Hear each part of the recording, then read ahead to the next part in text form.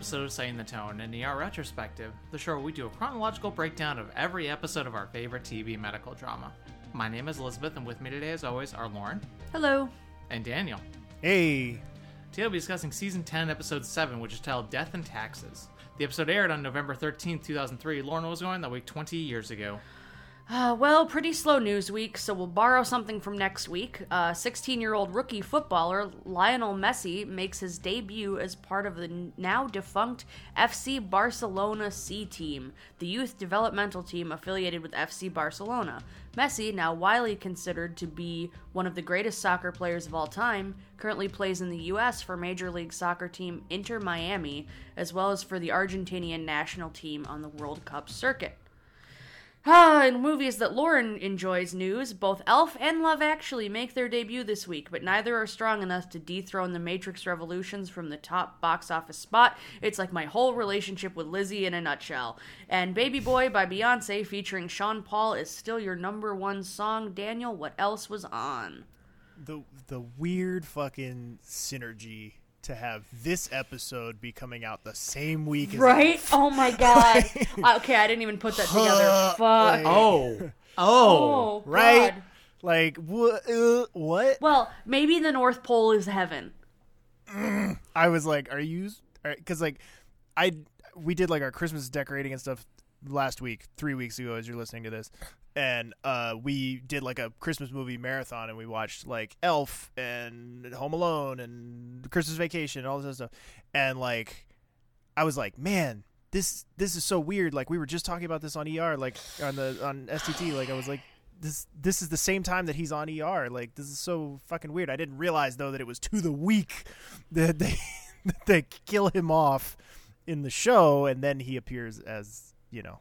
There you go. He dies on a Thursday night, and he wakes up on Friday as bleak. Bleak. That's gonna make it real hard to watch Elf this season for me. Here we go. Well, Elf's already not a very good movie anyway. You shut your whore mouth. I was shocked when I watched A, how well it holds up. It's a fantastic movie, and B, how many fucking TikTok sounds come from that movie. Yeah. Like, oh yeah. There's so much. Like every 5 seconds, it feels like in that movie, I was hearing another TikTok sound. What else is on? At 8 p.m., Friends with the episode The One with the Home Study. At 8:30, Friends with a rerun. At 9, Will and Grace with Nice in White Satin. I assume that's supposed to be Nights in White Satin, but they are being coy about it, you know, because it's a sitcom title. And at 9:30, Scrubs with My Advice to You. This week's episode had 20.6 million viewers tuning in, directed by Felix Enriquez Alcala, doing his 11th out of 12, his penultimate episode as an episode director. Last time we saw him was Season 9's Walk Like a Man. And written by Dee Johnson, doing her 13th out of 19. And previous one of hers from this season was Shifts Happen. And no Carter and no Weaver this week. Weaver joining Carter on the bench. Yes. Maybe you need to be on the bench this week, because we had a big old trigger warning this time around for not only talk of sexual assault, but... sadly, a character's very graphic suicide. Very blatant. A National Treasure's suicide. Yeah, I keep thinking it's Bob Hope. I keep mixing them up. So with that being said, guys, you're just making it really easy for me to make the meme when we get to this arc on the actual timeline, because I'm just gonna do pictures of Bob Hope and Bob Newhart and have Lizzie be like, it's the same picture. So with all that being said, guys, as always with content warning episodes like this, we love you. We'll see you next week. Please we'll don't. see you next week for an equally upsetting episode. But at least it's not this one. Yeah. There's two very different energies going on between those two. So yeah, just fiery helicopters falling on a man and a man doing something to himself. Either way, we won't take it personally. We love you. Take care of yourselves. Everybody else, let's carry on. Anyway.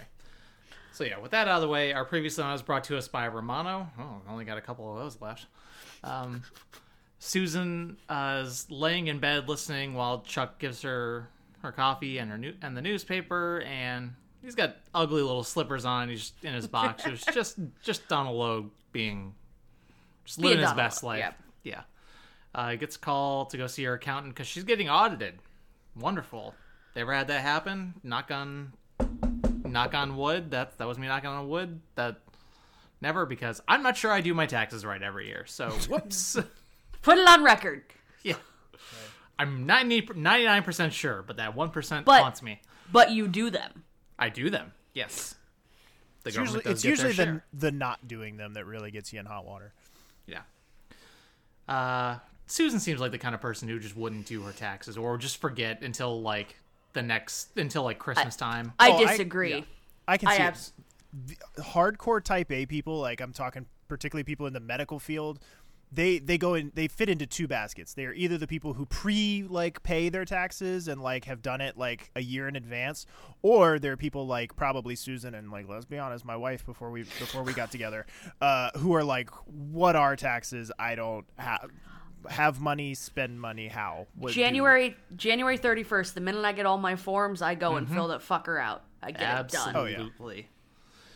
I want that money back as soon as I can if I'm due any back. What's that like? Yeah, really. It's called being poor and getting qualifying for a lot more exemptions. Yeah, I know. Than you do. So I know. Meh. Me. Carry on. Anyway, but Chuck asks if hey, let's just have some kids. You can get a tax write-off. It'll be fun. And she's like, what are the odds we're gonna find someone better?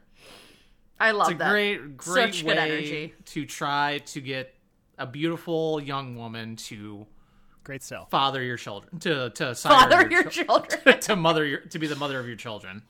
And with that, this is going to be the theme for the episode: is Romano giving everyone shit all the time. They are trying to send him out on a real high note here.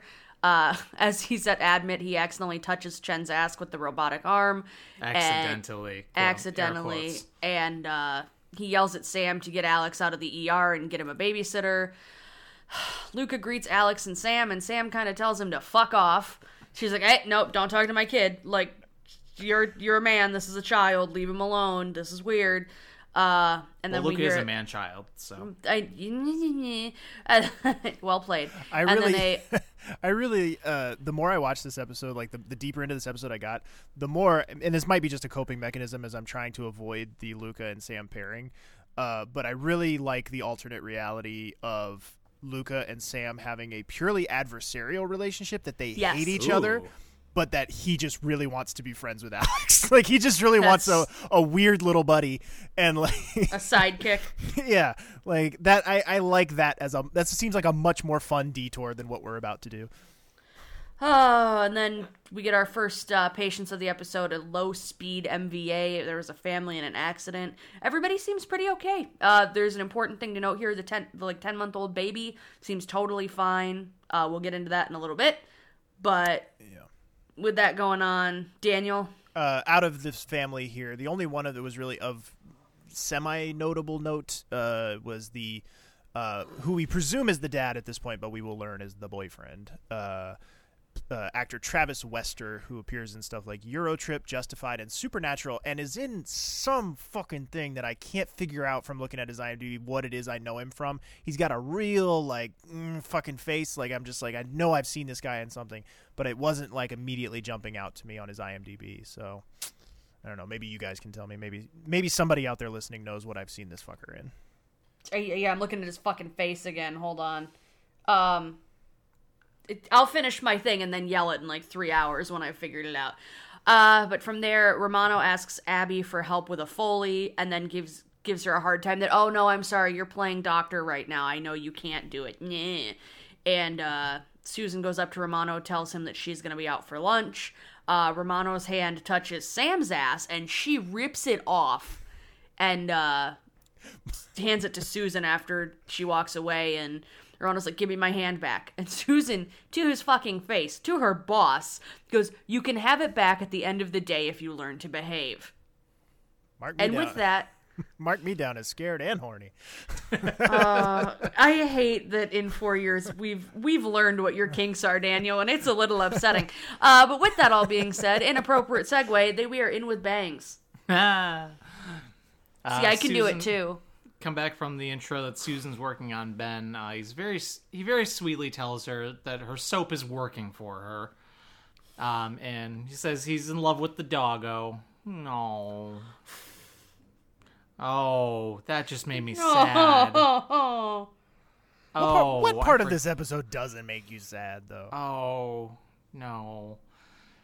Look, there's a lot of personal stuff going on behind the scenes that is just going to make me sad at the smallest little thing. So, she says if his digital levels are within normal range, he doesn't have to keep coming. So, and he seems pretty sad about that.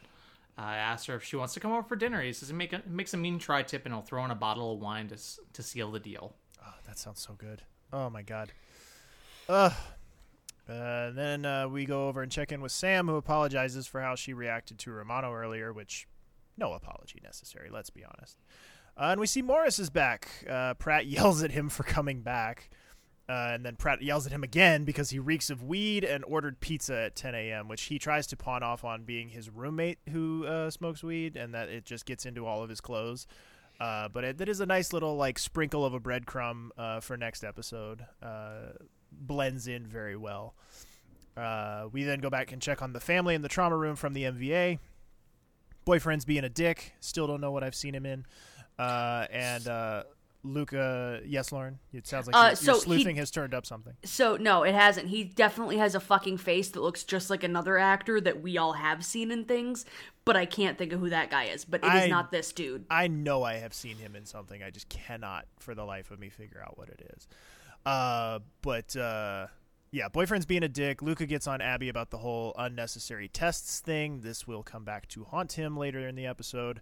But for now, we go over and check on our next patient, Jimmy, a prisoner who was shanked with a fork, which sounds like I've had a bad Tuesday, but that sounds like a much worse Tuesday. I mean, he was also stabbed with a normal blade, but they mention a fork. It was a shank. It was a shit. It was fashioned from a fork, I believe, which is just awful. We learn he's in Joliet for battery and B&E. And Jimmy here is one of a couple of Oh Hey It's That Guys this episode, played by actor Efren Ramirez, who appears in stuff like Mad Families, Crank, High Voltage, and of course Pedro in Napoleon Dynamite. Big whiplash between the two characters here. I was so upset when I made that connection. I was like, oh God. Yeah, it is quite the departure from Pedro. Let's start there.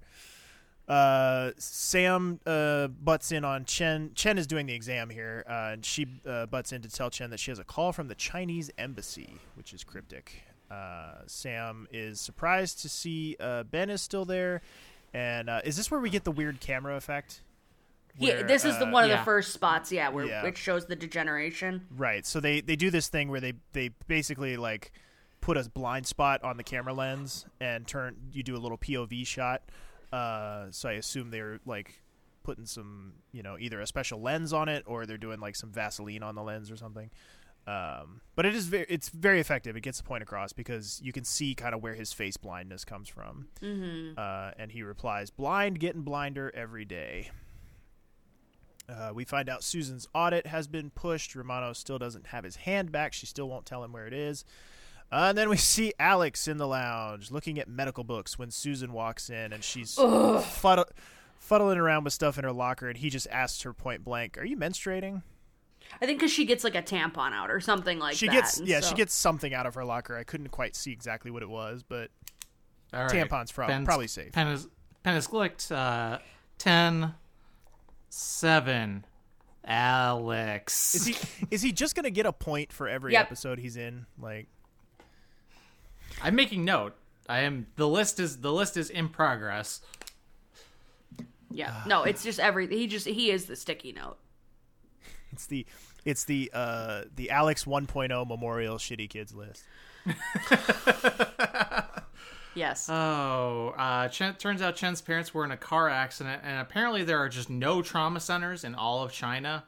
Which is so hand wavy for even 20 years ago. It's okay, we don't need to pretend like she's going to Mongolian China. There's it's still a regular country. Yeah, there's so many major cities that were huge even at 20 years ago. So anyway, that complete dumb fuckery aside, Pratt runs out to check on her and it starts snowing on on them as they hug. I'm so mad after this scene. Like, I'm so mad that there's not more of Pratt and Chen as a thing. Like, why didn't you invest more into that storyline? And maybe it's because Ming-Na Wen maybe has one foot out the door at this point.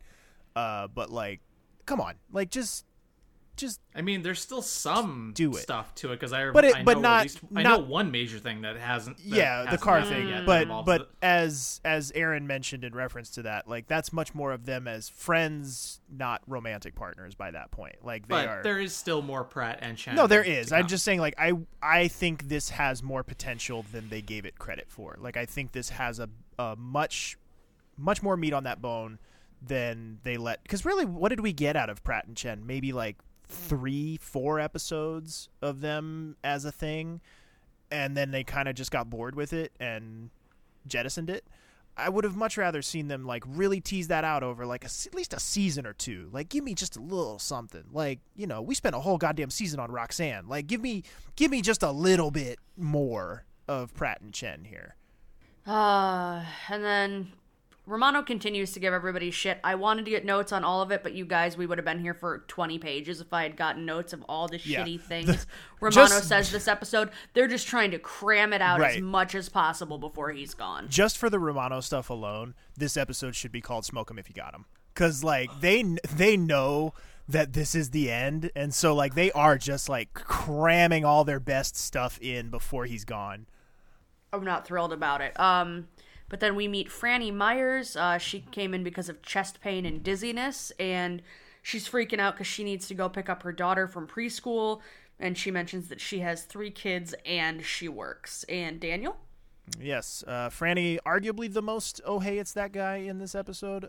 Betsy Brandt, who of course appears in stuff like Magic Mike, the valet, and doesn't know the difference between a rock and a mineral. Minerals, Marie. On Breaking Bad, where she plays people always like the Breaking Bad fandom is no exception to the rule of having a really toxic subset of it that is really, really hard on female characters that don't deserve it. Looking at you, Skylar White. But they're, like always, their anger is really misguided because they really should be hating Marie way more than they hate Skylar. Marie sucks way more than Skylar does in that show. And I maintain that she's actually the real evil in that show, not Skylar White.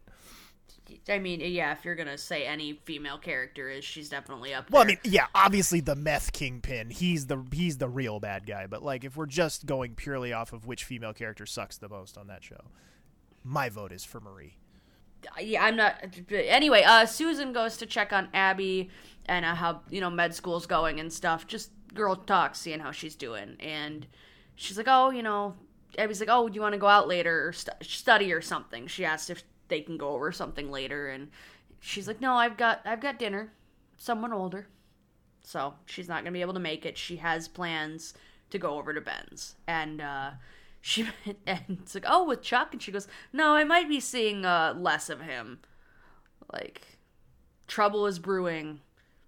Don't you hurt him. He's precious cargo. Don't you hurt Donald Oak. It's okay. No, I mean, tell that to the writers in the next episode. It's about to be very not okay here, so just... That's why I'm kind of like just dodging stuff. Well, Ben's painting his miniatures at home, and we get another excellent shot of his point of view through his eye, through what's left of his eyesight, through the magnifying glass, and then there's a miniature falling over, and like you just get like Bob Newhart's just giant eye. Mm-hmm. As he's like off to the side, just trying to have see any what he's doing. Peripheral vision, yeah.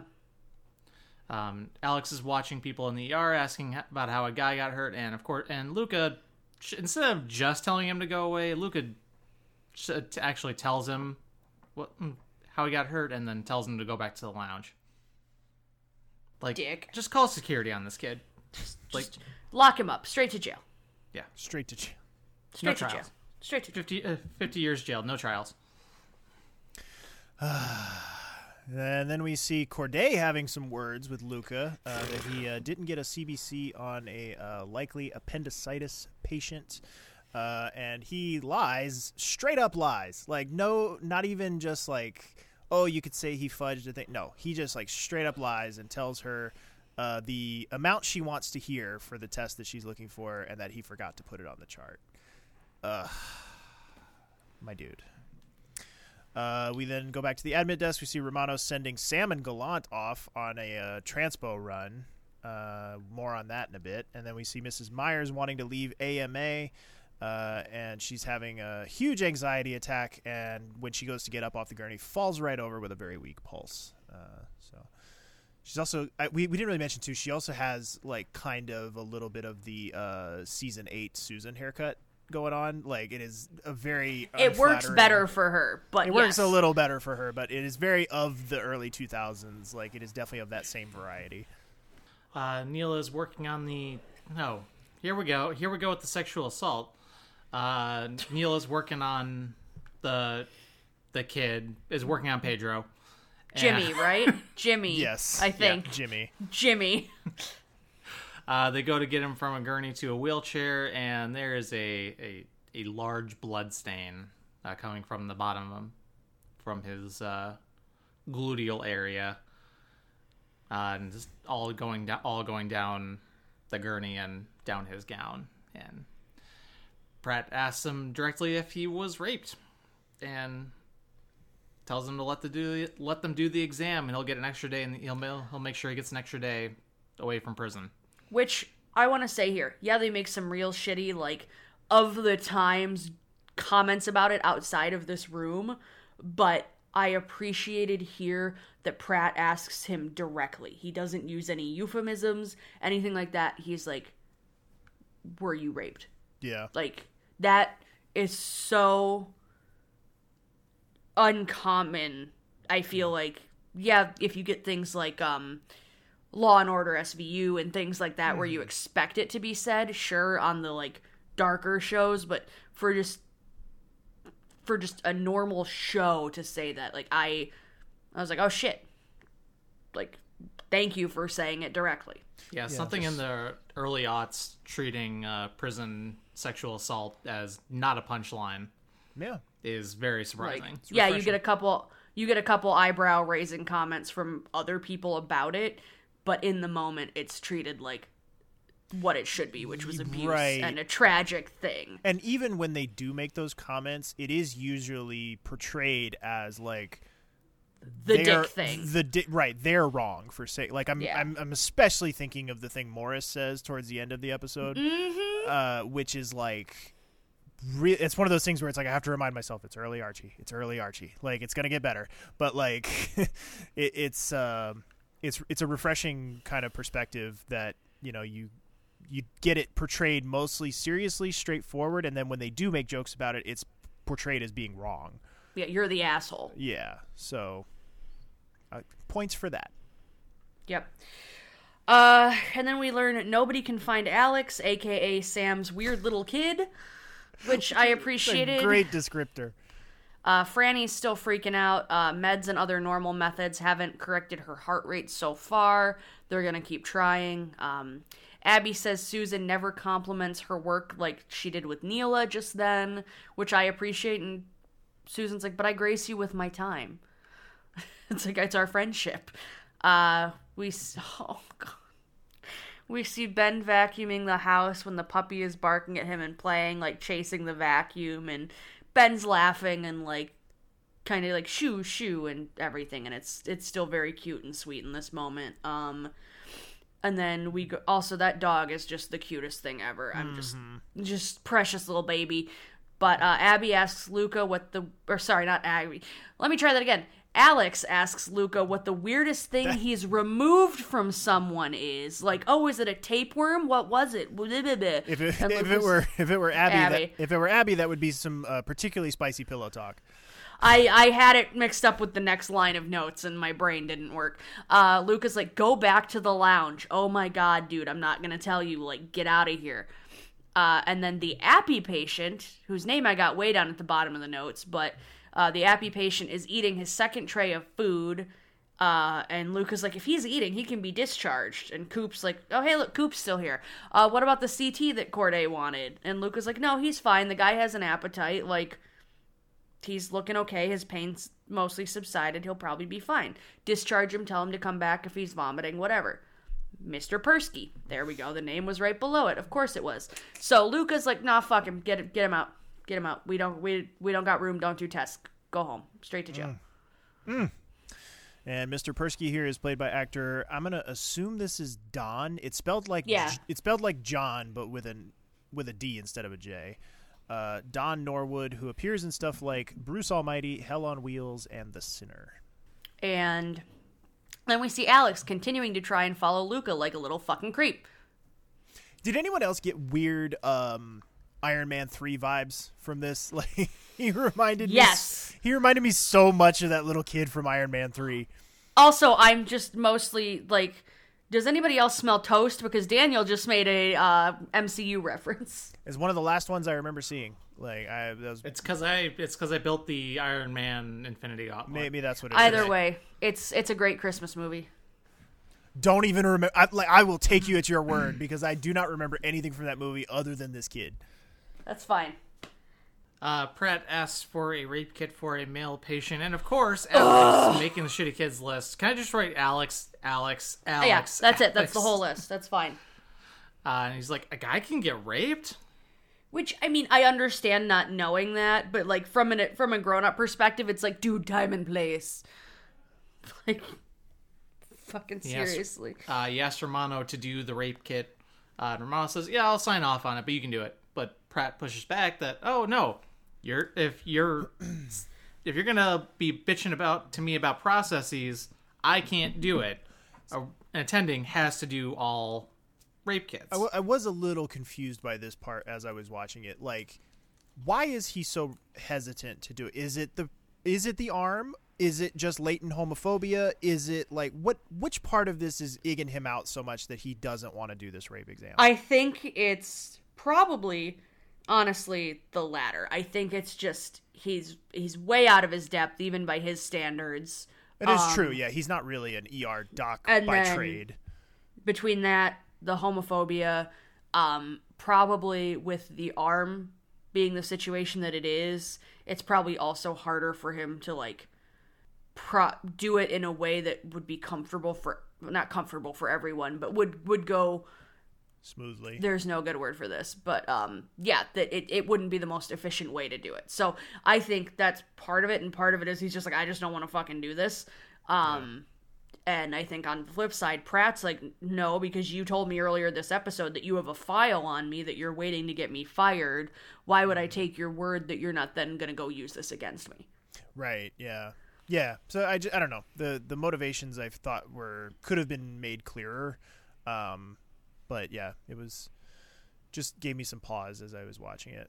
Another thing that gives me pause is we go to the next scene of Sam and Gallant arriving at this, what is vaguely termed as a community hospital for a 12-year-old with leukemia who's now septic. When they go to her curtain, they find her passed out and septic. I also want to point out, they say this is like the east side or something. Okay. There is no fucking east side of Chicago. That's Michigan. Right. Nope, there is. God damn it, Lizzie. There are technically two things you can call the east side. What's it? I forget what the actual thing is, but it's like that part near where you worked. Like that's just outside the loop, but it like has a bunch of huge residential buildings. Like River East or whatever? Yeah, but like south of there. Point is, this ain't it, Chief. And there's also like on the far south side, like 155th Street, I think, or something. Okay, like but that. my interpretation was they were just saying east side, like go due east. Yeah, like I thought it was just lazy geography, and they were just like, yo. My interpretation. So as we get into the actual scene, like they find out she's septic. Obviously, she's unstable. They're trying to stabilize her to get her transported.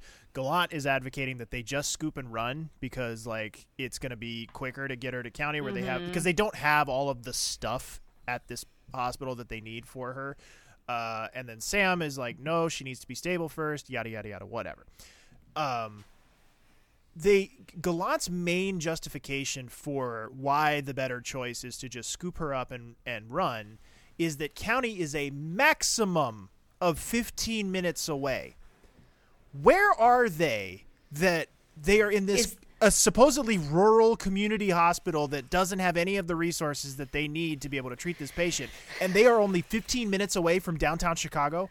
Where the fuck are they? And the East Side. Where the fuck are they? Because if you look at the like setting of the hospital, it doesn't look like it's even remotely close to a city, much less a city the size of Chicago. It looks like it's in the middle of a goddamn cornfield in Indiana.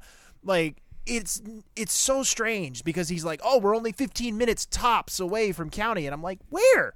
Where are you? Are you in a hospital in the sky? Like, I don't understand how this is supposed to work.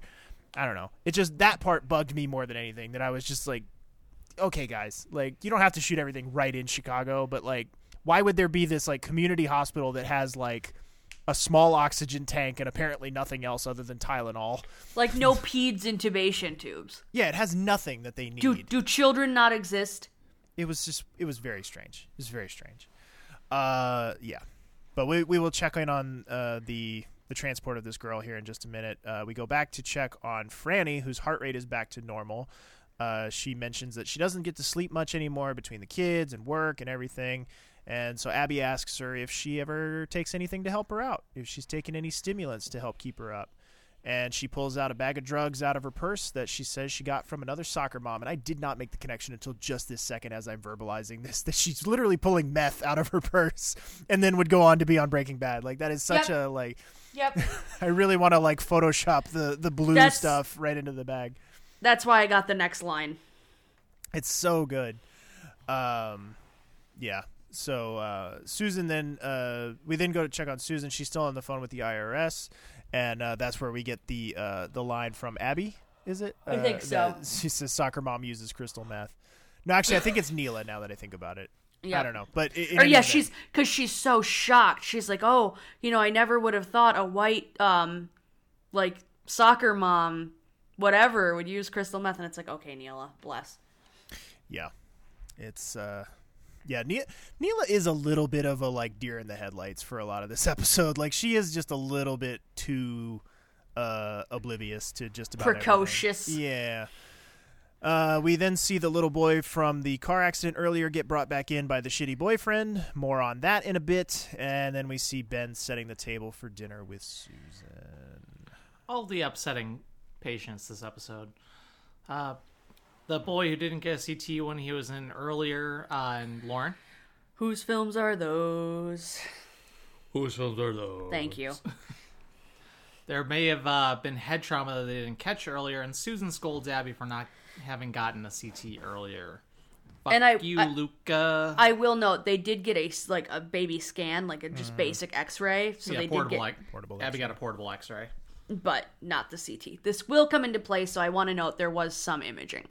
And then Susan tells Abby about the head trauma with the little baby, and Abby's like, oh my god, it was my fault, even with Luca telling her not to do the test to begin with. And Susan's like, it's okay, we'll review together later in the shift, we'll go over the file and see where we missed it. It's a good teaching option. Great. Go Susan for being a teacher and understanding shit happens and trying to figure this out. Then, from the Shadow Realm, Gallant and Sam pull up with the girl from the transport. We'll see what happens. Ben is continuing to make dinner. He drops a pepper and is now dropping stuff everywhere. And all of a sudden we see that his hand is super bloody. And he just gets really frustrated and throws everything off the kitchen island. Just done.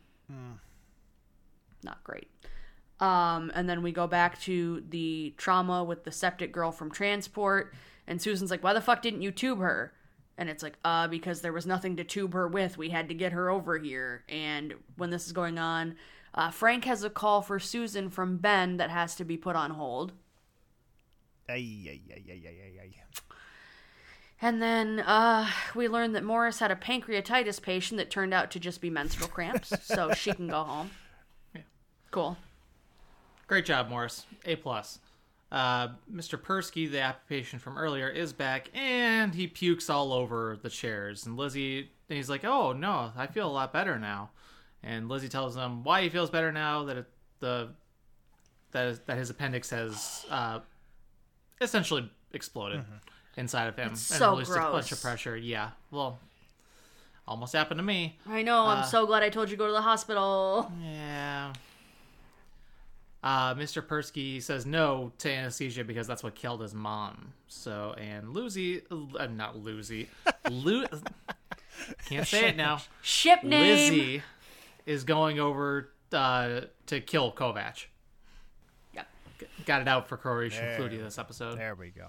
Yeah, I would have liked a little bit bigger of a showdown between Lizzie and Luca this episode. Like, I feel like they teased it several times, and they kind of pay it off, but I just would have liked to have seen like a much bigger, like, just like, let's just fucking go, you know?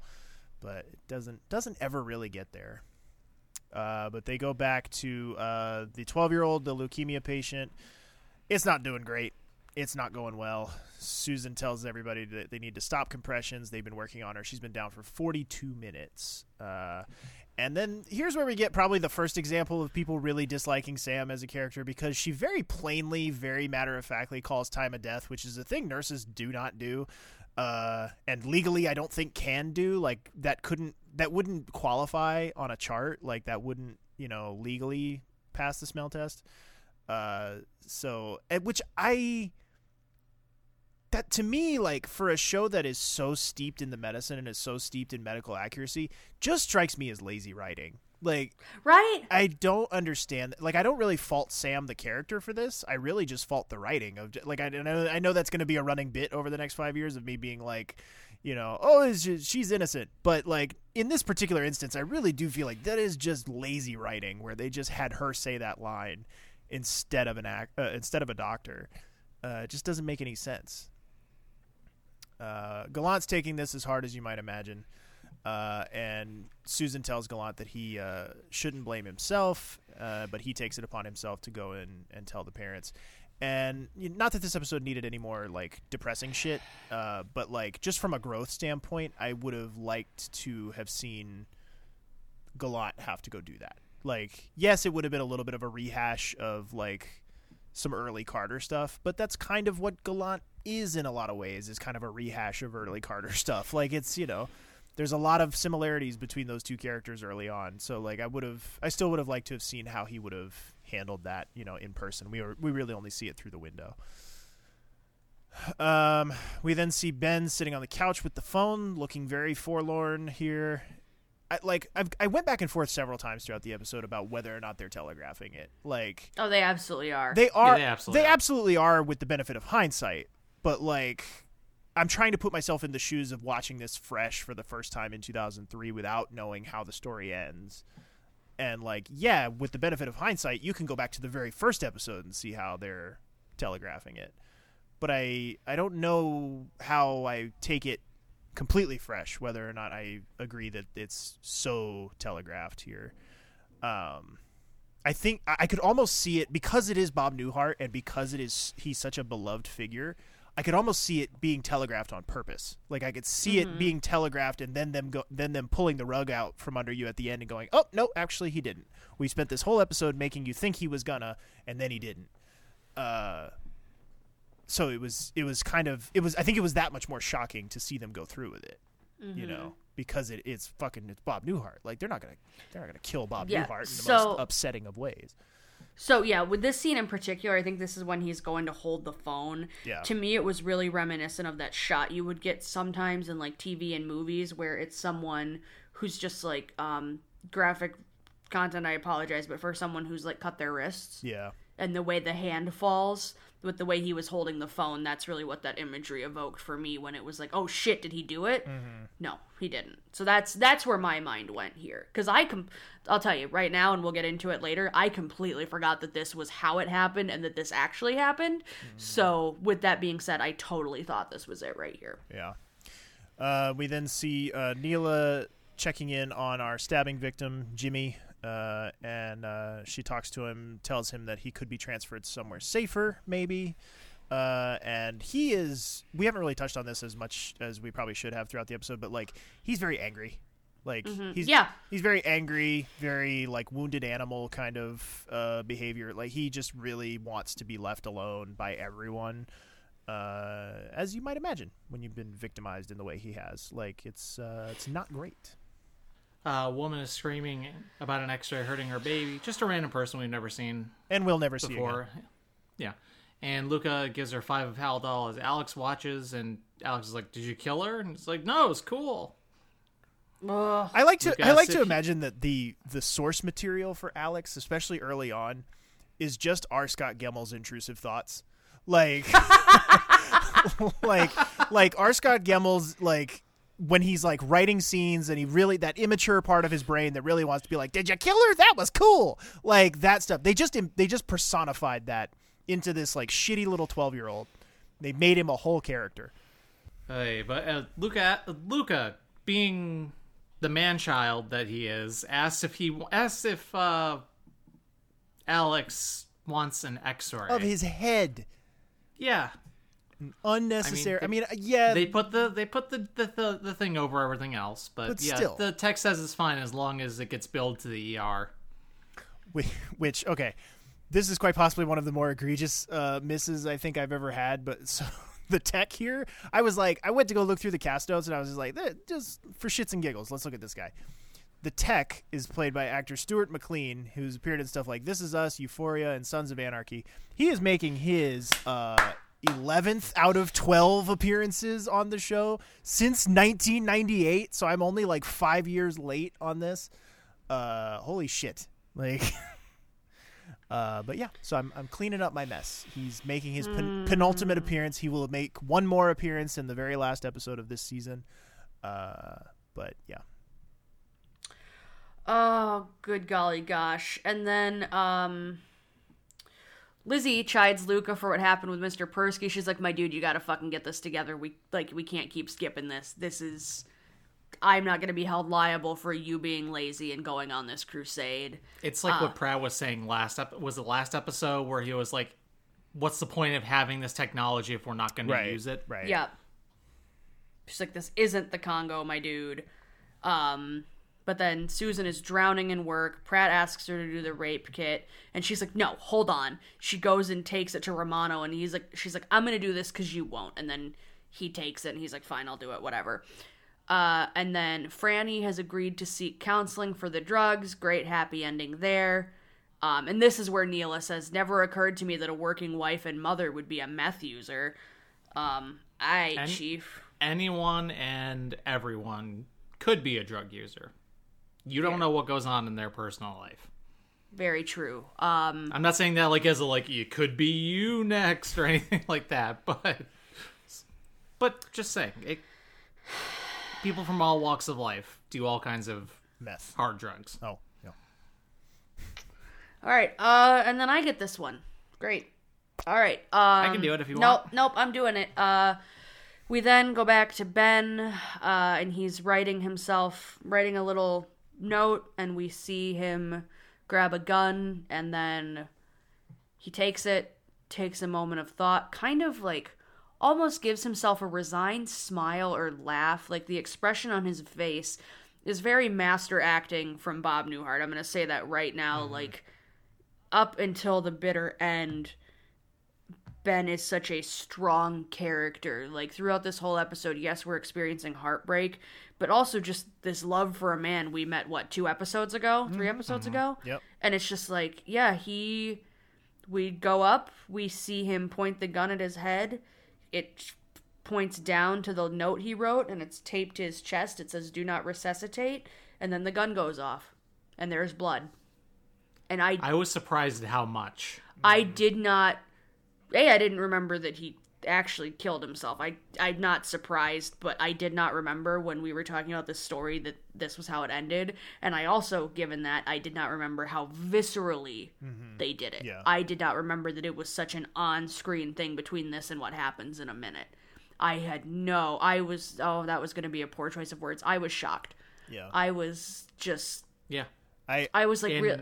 I was like, this is the episode we have to do this week, really? With everything going on? I know. But also, with that little acting bit, I mean, it's a perfect example of, like, the scary calm.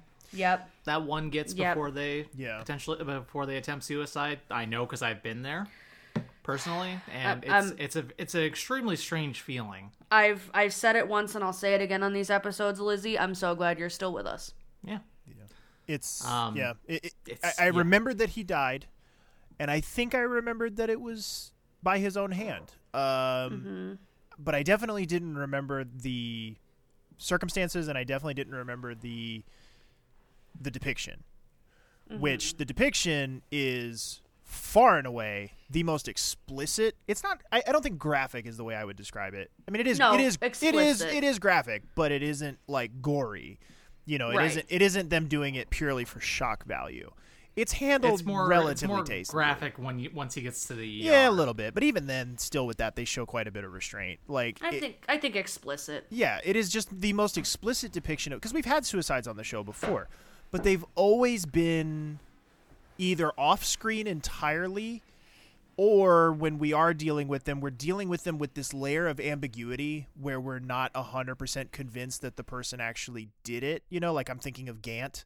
Like they really like pulled their punches with the Gant thing of like, well, we're not going to make it clear whether it was an accident or whether he committed suicide. Like it was a very like wishy-washy way to handle it.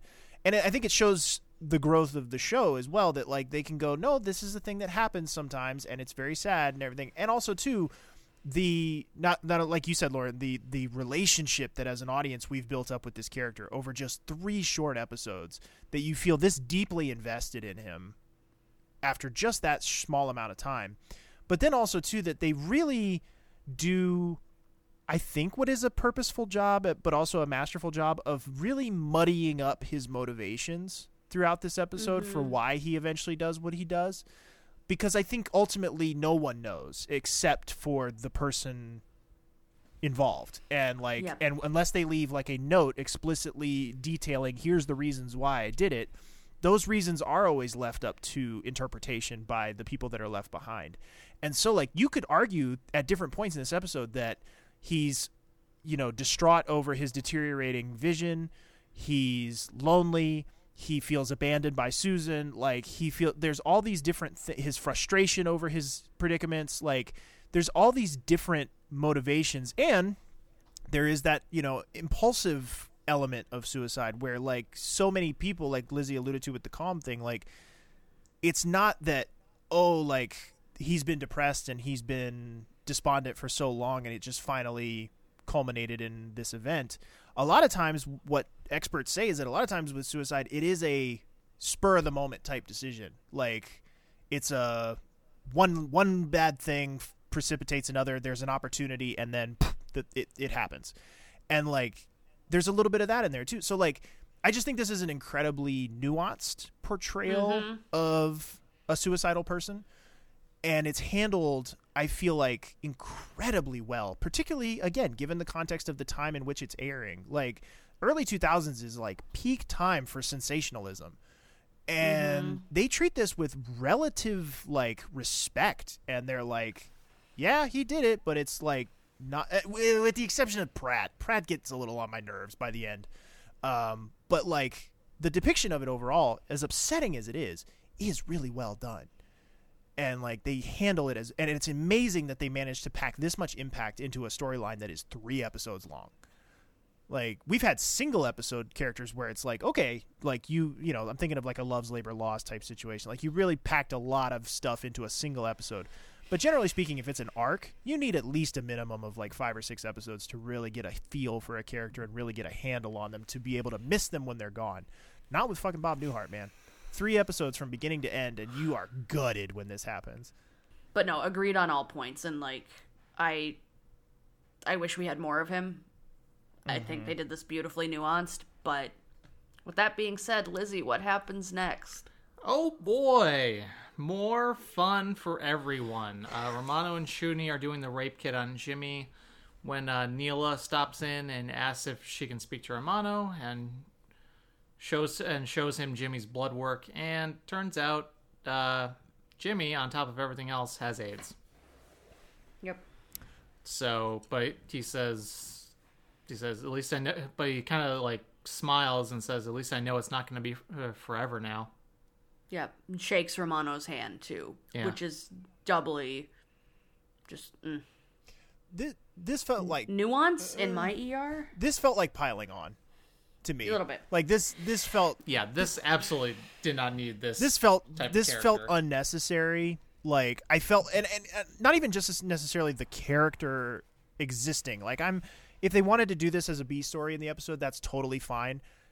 Just let the fact that he's a rape victim be bad enough. Like that's tragedy enough. I don't think we need it. This felt like an early season, like season 1 or 2 little gotcha early 90s plot twist of like, oh, don't forget about the AIDS boogeyman.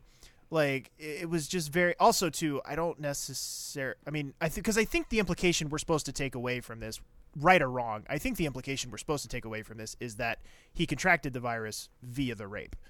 That's, I think, the implied thing. Whether that's true or not. It wouldn't be full-blown AIDS. That's my thing. That's my thing. That's not how AIDS works. How long was he in prison? I don't know. They don't specify.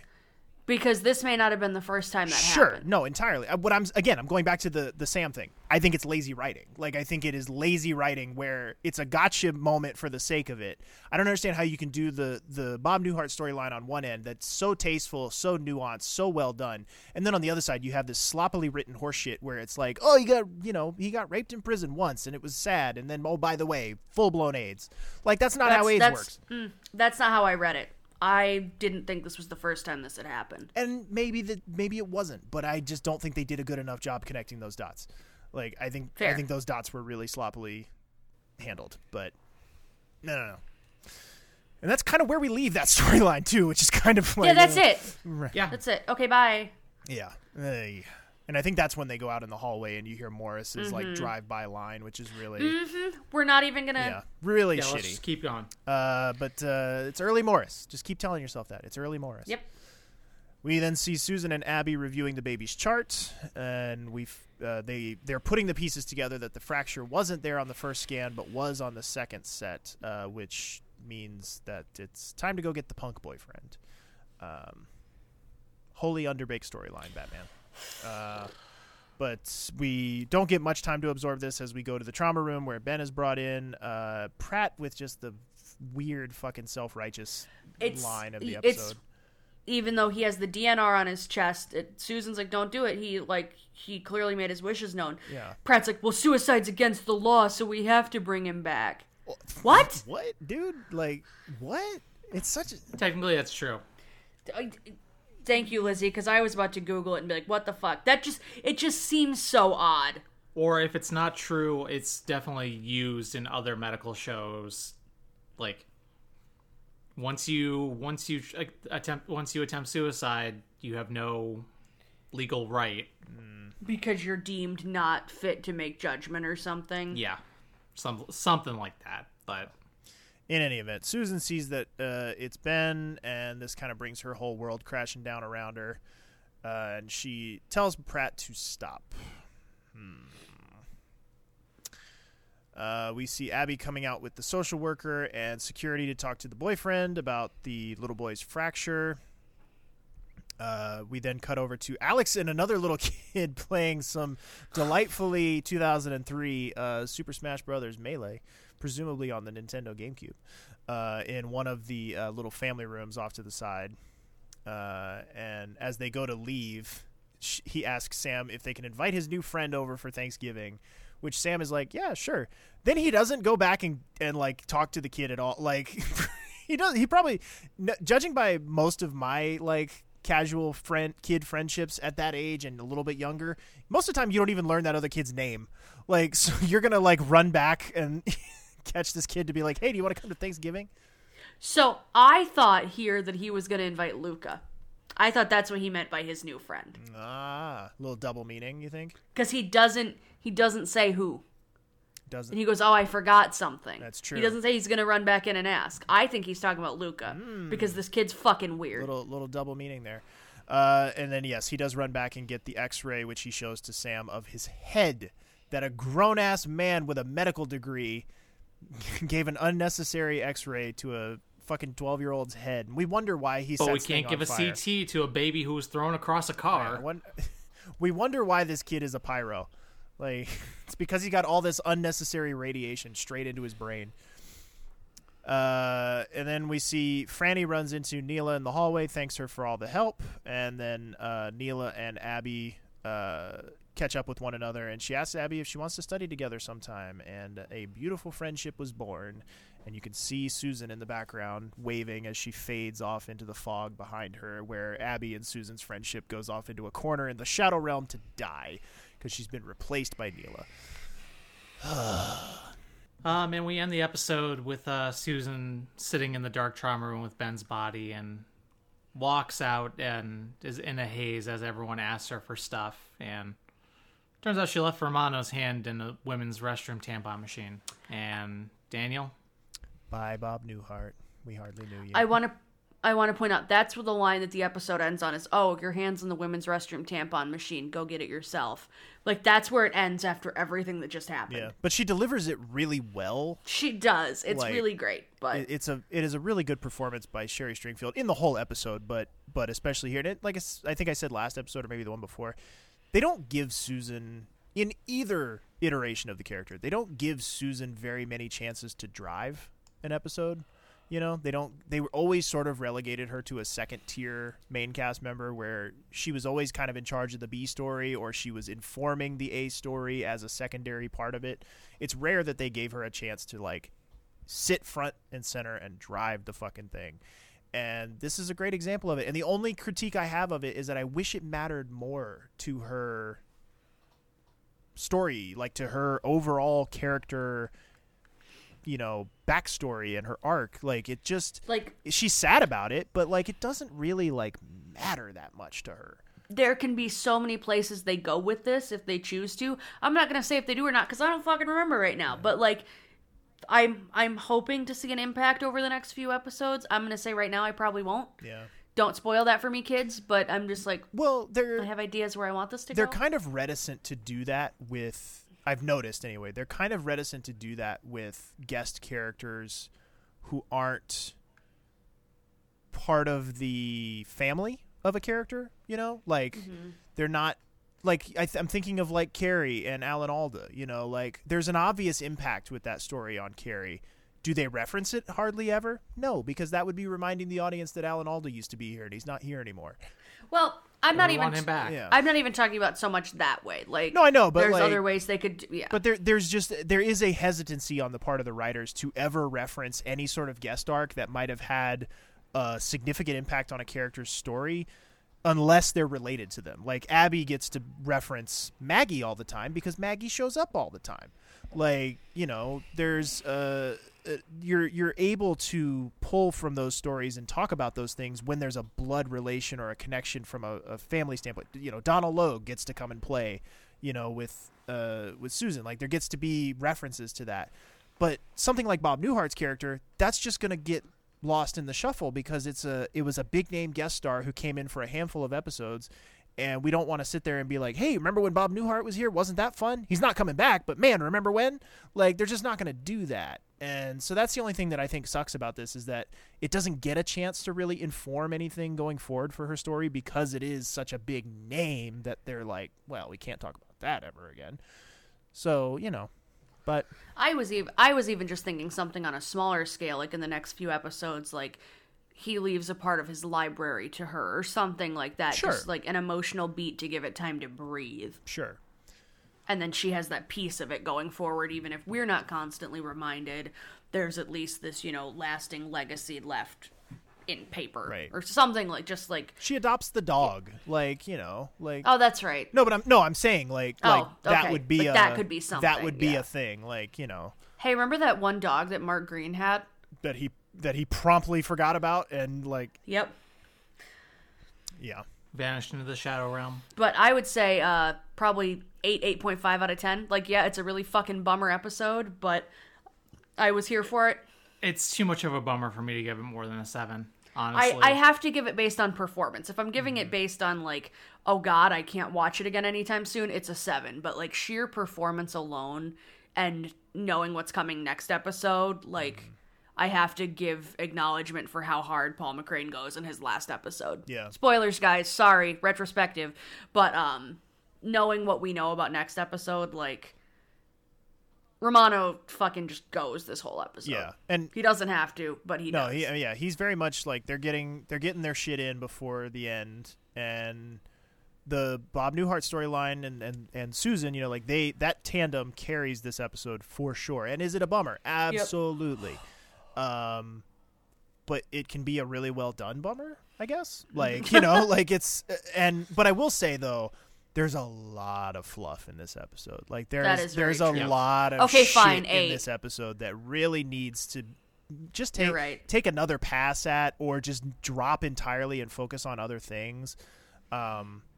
Like I said, I'm relegating down to an 8. Just the prisoner storyline, especially. Like, I felt like, you know, did we need to really add the That's gotcha? A big reason why I'm have it all the way down at 7. It's 7.5. Like, did we really need to do all of this in one episode? Like, guys, you could have had the same poignant Romano go hard with a patient on his last episode. Right.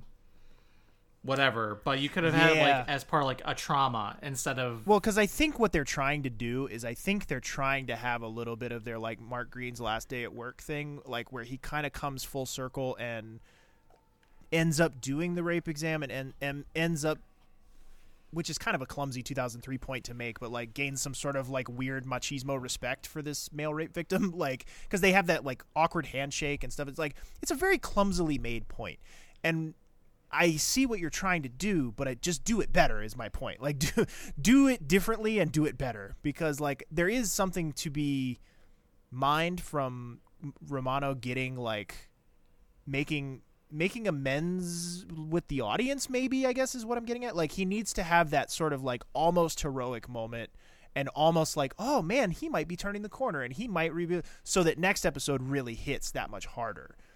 Like, you need that moment of redemption for him that I think they're trying to give him, but they're doing it in a really ham-fisted, shitty kind of way, and it falls flat. And it's not Paul McCrane's fault. He's so on fire for the rest of the episode that it's just they gave him this really like lackluster, flat last big patient to handle before the events of next episode. So, yeah, mixed bag. Like, it's carried entirely by the Bob Newhart Susan stuff. If it wasn't for that, this would be honestly kind of a clunker of an episode if it wasn't for them. And you guys reminded me why I go last on those, because you all talked me down to a 7.5. So good job, everybody. You're welcome, America. What do the listeners have to say about it, Lauren? First off, we have @Hapinski says, starting from Dear Abby, this has been a really great stretch of very mundane and balanced ER episodes this far, and I don't know if it's because most of it is without Carter. They have a really good ensemble that bounces off each other, and the writing feels reminiscent of the early seasons. I will say it again, I'm a big fan of the med student trio, but now that I've been rewatching this season, I'm starting to see the attending team as well. And then we have the residents in between, and it all makes up for a very interesting workplace ecosystem and dynamic. Since Secrets and Lies, we've had the series' first real female friendship in Abby and Susan, but it has been pushed to the background for a while now. Fortunately, they are laying the foundation for the next and arguably deeper female friendship in Abby and Neela, and I'm here for it. Those two with Pratt and Morris are the two central friendships that carry the rest of the series for me. I will, to echo what they just said, I will again raise the point. Do we really need Carter anymore? No. This show is not suffering without him. So it's like I'm really like mourning what's to come when he, butts it back in here in about 2 or 3 weeks. Like this is proof positive that like that character had very much run its course and you don't need him anymore. Yep. @username11 says, this is a low-key terrific one. Lewis is the epicenter here, and it's maybe her best end-to-end episode since Full Moon Saturday Night. She gets a ton of zingers, mostly directed towards Romano, has some good teaching moments, and we get the conclusion of the Hollander storyline. It's a sad, if not inevitable, end, but the moment where Lewis realizes who they are working on in the trauma is well played. And I love her trying to leave for the day in a haze of her own despondence as the staff continues to pull her in about 8 different directions. In regards to Luca and his continuing crusade against unnecessary tests, I wonder if it's a forest through the trees thing. Yes, imaging drains resources, but Surely, open appendectomies requiring complicated surgeries and lengthy hospital stays and recovery times drain even more resources. And that could have been avoided if the appendicitis was caught before the guy perforated. I was living for Corday's attitude towards Luca here. Remember when Corday got to do stuff? I miss that. And I'm sorry, but while Alex running around the hospital is on Sam, Luca should still be respecting the boundaries that Sam is trying to set. I understand Luca's character's motivations, but with perspective, it's a little weird and totally undermines her. And lastly, Romano. The countdown continues. I have so many conflicting feelings about him, but Paul McCrane is so good, and it's hard to hate him. For me, this is the best episode of the season so far, and things will only get even better. And last, but certainly not least, we have At the Full-Time Dad. We sometimes forget just how good the opening of Season 10 is, in a depressing fuck this world sucks kind of way. Death and Taxes gives us one last glimpse of the Romano that we all clamor for, the one that, despite the veneer of homophobia and misogyny, see playing grab ass, has the capacity for sympathy. His story with Pedro, his character in Napoleon Dynamite, not me being racist, showcased that to a certain degree. Can I add that Pedro was also really impressive playing the convict? The last scene between the two of them, Romano's piercing yet somber eyes as he delivers the grim news, and the convict's almost relieved response of "at least I know it's not going to be forever" was heartbreaking. Such a great scene. Then there's the end of the Newhart arc, which just feels like the writers finally got the suicide they didn't get with Dr. Lawrence, and we didn't want. Watching the last bit of hope extinguish from Ben Hollander, first knowing he can't paint the figurines, then realizing he can no longer cook, then finally the ultimate blow, knowing he's been stood up, was a lot to watch unfold. And this gave us one of Susan's strongest scenes as she realized Hollander went through with it and walked out of the ER, soul-crushed, relationship going nowhere, and possibly a tax cheat. Damn. Susan was the star of the episode, though, from the open with Chuck to her handling of Skylar White's sister, the great chemistry with her and Abby, to the sad conclusion. She nails everything here. And we get the start of the Abby-Neela ship, something I've been looking forward to since the start of the season. The only story that just felt like a widow was Galantin's Sam's sepsis patient. The episode was so packed, and it just feels like an excuse to remind us that there are, in fact, still 2 black docs on the show. But all in all, I love how the show head fakes us with the idea that Romano's going to turn the corner, Susan's life is going down the drain, Pratt's on thin ice, and the nice slip-in that becomes uber important next episode that Morris is a friggin' weedhead, only to flip all of it in a week. I'm so ready for Freefall. Aren't we all? No, I'm not. I don't want next week. I don't. Ready to criticize some 20-year-old CGI. Ready to talk about the thing that we've been talking about for 4 years. And just make infinite memes of Romano's face. That's about going to wrap up our episode for today, though. Well, thank you all very much for listening. Appreciate it. The show is brought to you in part by our patrons over at patreon.com/SilentTonePodcast, where for only $5 a month, you can get an assortment of stickers, including one featuring our favorite desk clerk, Jerry, and over 75 hours of bonus audio and video content, including the full season recap episodes, a freeform monthly bonus show called The Lounge, movie reviews where we talk about a movie featuring an ER cast member, and character retrospectives where we reflect on departed main cast members. Look out for Romanos, coming soon. We'd also appreciate it if you would follow us on our social media accounts. We are on Facebook at facebook.com/SilentTone and we are at Silent Tone Podcast on Instagram. Also, be sure to check out the official Silent Tone community on Facebook. Our theme music is provided to us by Andrew M. Edwards and Daniel. Where can folks find you at? They can find me on Instagram at dan.u, that is YOU.EL. They can also find me on my other podcast, The Popular Court, with my co-host Jake Terrell, where we do a different pop culture topic each episode and put it through a little mock trial. And Lauren, where can folks find you at? Folks can find me on Instagram at Lobo92345, where it is an amalgamation of climbing videos, dumb memes, wedding photos, and card games. Everyone loves card games. Thanks again, everyone, very much for listening. Please join us again next time and have a great week.